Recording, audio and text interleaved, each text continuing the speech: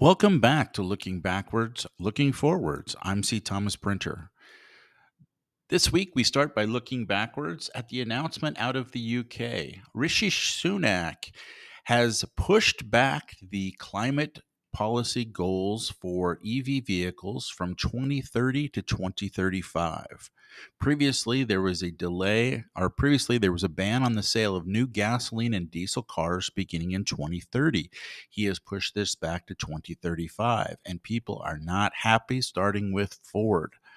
Lisa Branken, chair of Ford UK, which is committed to making the UK its European electric vehicle component manufacturing hub, said the 2030 target was a vital catalyst to accelerate Ford into a cleaner future. Our business needs three things from the UK government: ambition, commitment, and consistency. A relaxation of 2030 would undermine all three, end quote, Branken said. Well, this is exactly what we've been talking about for the last 2 years. This EV transition is going to be a lot more difficult than people think. The governments think they can mandate something and automatically it just appears. But it takes customers to actually go out and buy these vehicles, meaning they have to afford them. And they have an affordability crisis, not only in the UK, but here in the US, with these electric vehicles just being too expensive.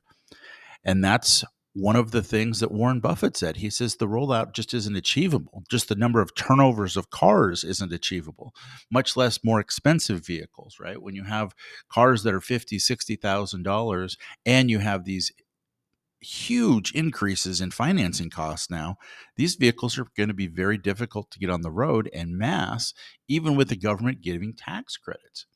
I mean, the whole thing about this EV transition that we have is it doesn't make much economic sense. The governments are funding this, but we're not getting any bang for our buck. It doesn't make sense for the consumer to transition. And here's another article we've talked about. Ørsted CEO Mads Nipper recently said that it's inevitable that consumers will have to pay more for renewable energy. Hold on. The consumer is going to be forced to pay more? We were promised that electricity and wind and solar were going to be cheaper. But now you're saying that's not the case after we've thrown all of these millions and billions of tax credits at these people that have allowed them to build these wind plants, solar plants, all these new EV green friendly agendas. And now you're saying that it's going to cost the consumers more? Well, here's the quote that we have from the Wall Street Journal on this. All of this exposes the folly of government industrial policy that force feeds an energy transition that makes no economic sense and won't matter to the climate in any case. The corporate welfare demands will keep coming and consumers will pay one way or the other. Here's the problem. The governors fear that their constituents will have to pay more for their climate follies.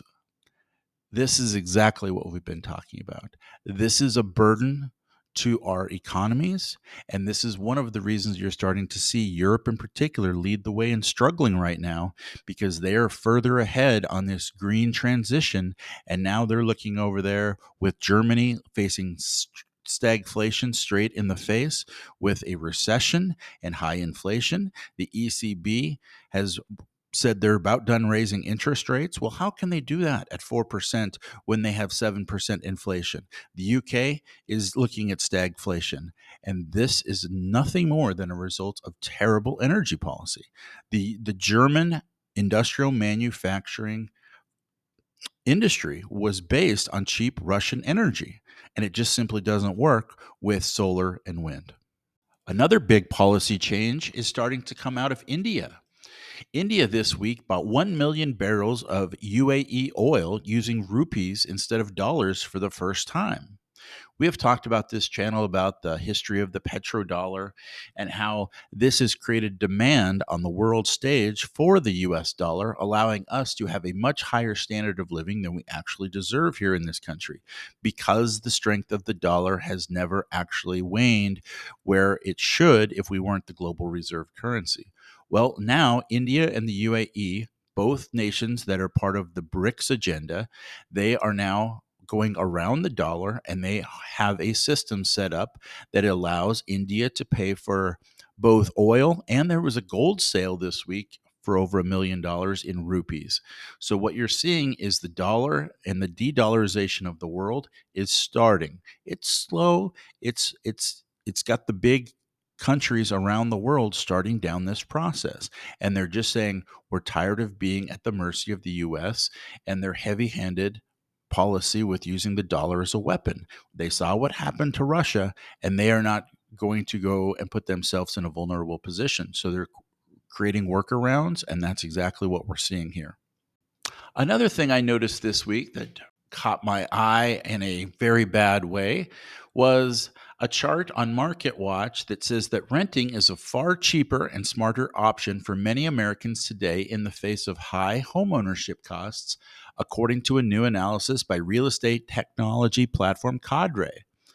Well, I would hope so. With 7% and climbing interest rates, mortgage rates, and home prices that have seemed to jump 20% in 2021 and 20% in 2022, many renters that were hoping to become homeowners are finding that it's just not something that's feasible. In fact, it is 62% more expensive to buy a home than rent in this country. And that's with rental prices climbing. But right now, the home prices that are frozen up, the home sales that are frozen up, are going to maintain these frozen levels because everybody that has a mortgage doesn't want to sell because they would have to go get a new mortgage. And the people that are looking to buy simply can't afford it. They can't afford the down payment because the price is too high, and the bank isn't going to finance them when mortgage rates are at 7-8%. The amount of house that they would be able to buy is a couple $100,000 less than they would have a couple years ago. So what you're going to see is we are going to have to see a housing price sell-off, and it's going to have to be a pretty meaningful sell-off to get people to go back into the housing market again. Looking forwards, we are starting to see China dig in their heels and push back against America. America has reached out and put a kibosh on the semiconductor industry in China. China, we talked about, is having a little success with their new Huawei phones that are ahead of what the Americans thought the technology that they even had with semiconductors. But China also holds the cards to a burgeoning market share where some semiconductors serve as the base of many electrical and electronic products. If we go to the industrial equipment news, China is pulling back the sales of gallium and germanium. These are both key rare earth minerals that are part of semiconductors and solar panels creation. This is in the national security interests and is a pushback and a deliberate attempt on China to push back against the US. Now, this has actually hurt the prices because if you can't sell to the rest of the world, the prices are dropping. But China is not going to export any of these out of the country, at least in August. And this could interrupt the supply chains of the semiconductors and solar panels if workarounds can't be found for the Chinese inventory of these two items. We move back to a story we've covered once before that saddens me. It's never good when the government spending has a zero ROI, but if we go to Baltimore, there was a recent report out on Fox News 5 that talks about the Baltimore City schools. And 40% of Baltimore City high schools had 0 kids that tested proficient in math, not one student. That's right, 0 students at 13 Baltimore City high schools had 0 people that tested proficient in math. 0. Not only that, in those 13 high schools, they weren't even close to proficient. 75% were not even close to proficient, meaning they scored 1 on a scale of 1 to 4, with 1 being the level that's not even close. Even more just Disturbing is Baltimore City Schools received $1.6 billion from the taxpayers, the most ever last year. The district also received $799 million in COVID relief funding from the federal government, and still not a single student tested at 13 city high schools scored proficient on the state math test. According to Jason Rodriguez, the deputy director of People Empowered by the Struggle, a Baltimore based nonprofit, he says, so it's not a funding issue. We're getting plenty of funding. I think accountability is the issue. Well, that's exactly right. And the people are here to keep the government accountable. So if we're throwing money into a system that produces 0 students at 13 different high schools, we need to get our money back because we're getting an ROI of 0 on that. If we continue with this educational system that is creating such a terrible return on investment, we go to the educational rankings according to the World Atlas, where the United States currently ranks 25th overall in reading, science, and mathematics. Who ranks number 1 in all 3 categories, I might remind you? China.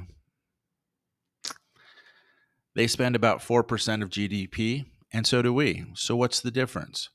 Well, the difference is they're getting results. So whatever we're doing here in the United States, we're giving kids laptops and spending money like crazy. That's not working, right? I've said forever that the best return on investment in American history is a library card, right? What we have is books. We have the ability to access information at greater levels than we've ever had, but our education is going backwards, meaning we need to start holding people accountable, or we just need to scrap the entire Department of Education and give that money back to the taxpayers.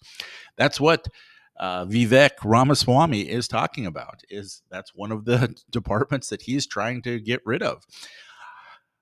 At first, I thought, well, maybe that's a little extreme, but seeing that we spent $271 billion, according to the usaspending.gov website, and we're getting entire high schools that have no students proficient in math, and our reading scores and science and math scores continue to decline against the rest of the world. I think it's quite safe to say that we're doing something wrong. So we should channel that money in different areas, and I think give it back to the parents and let them decide how best to educate their students.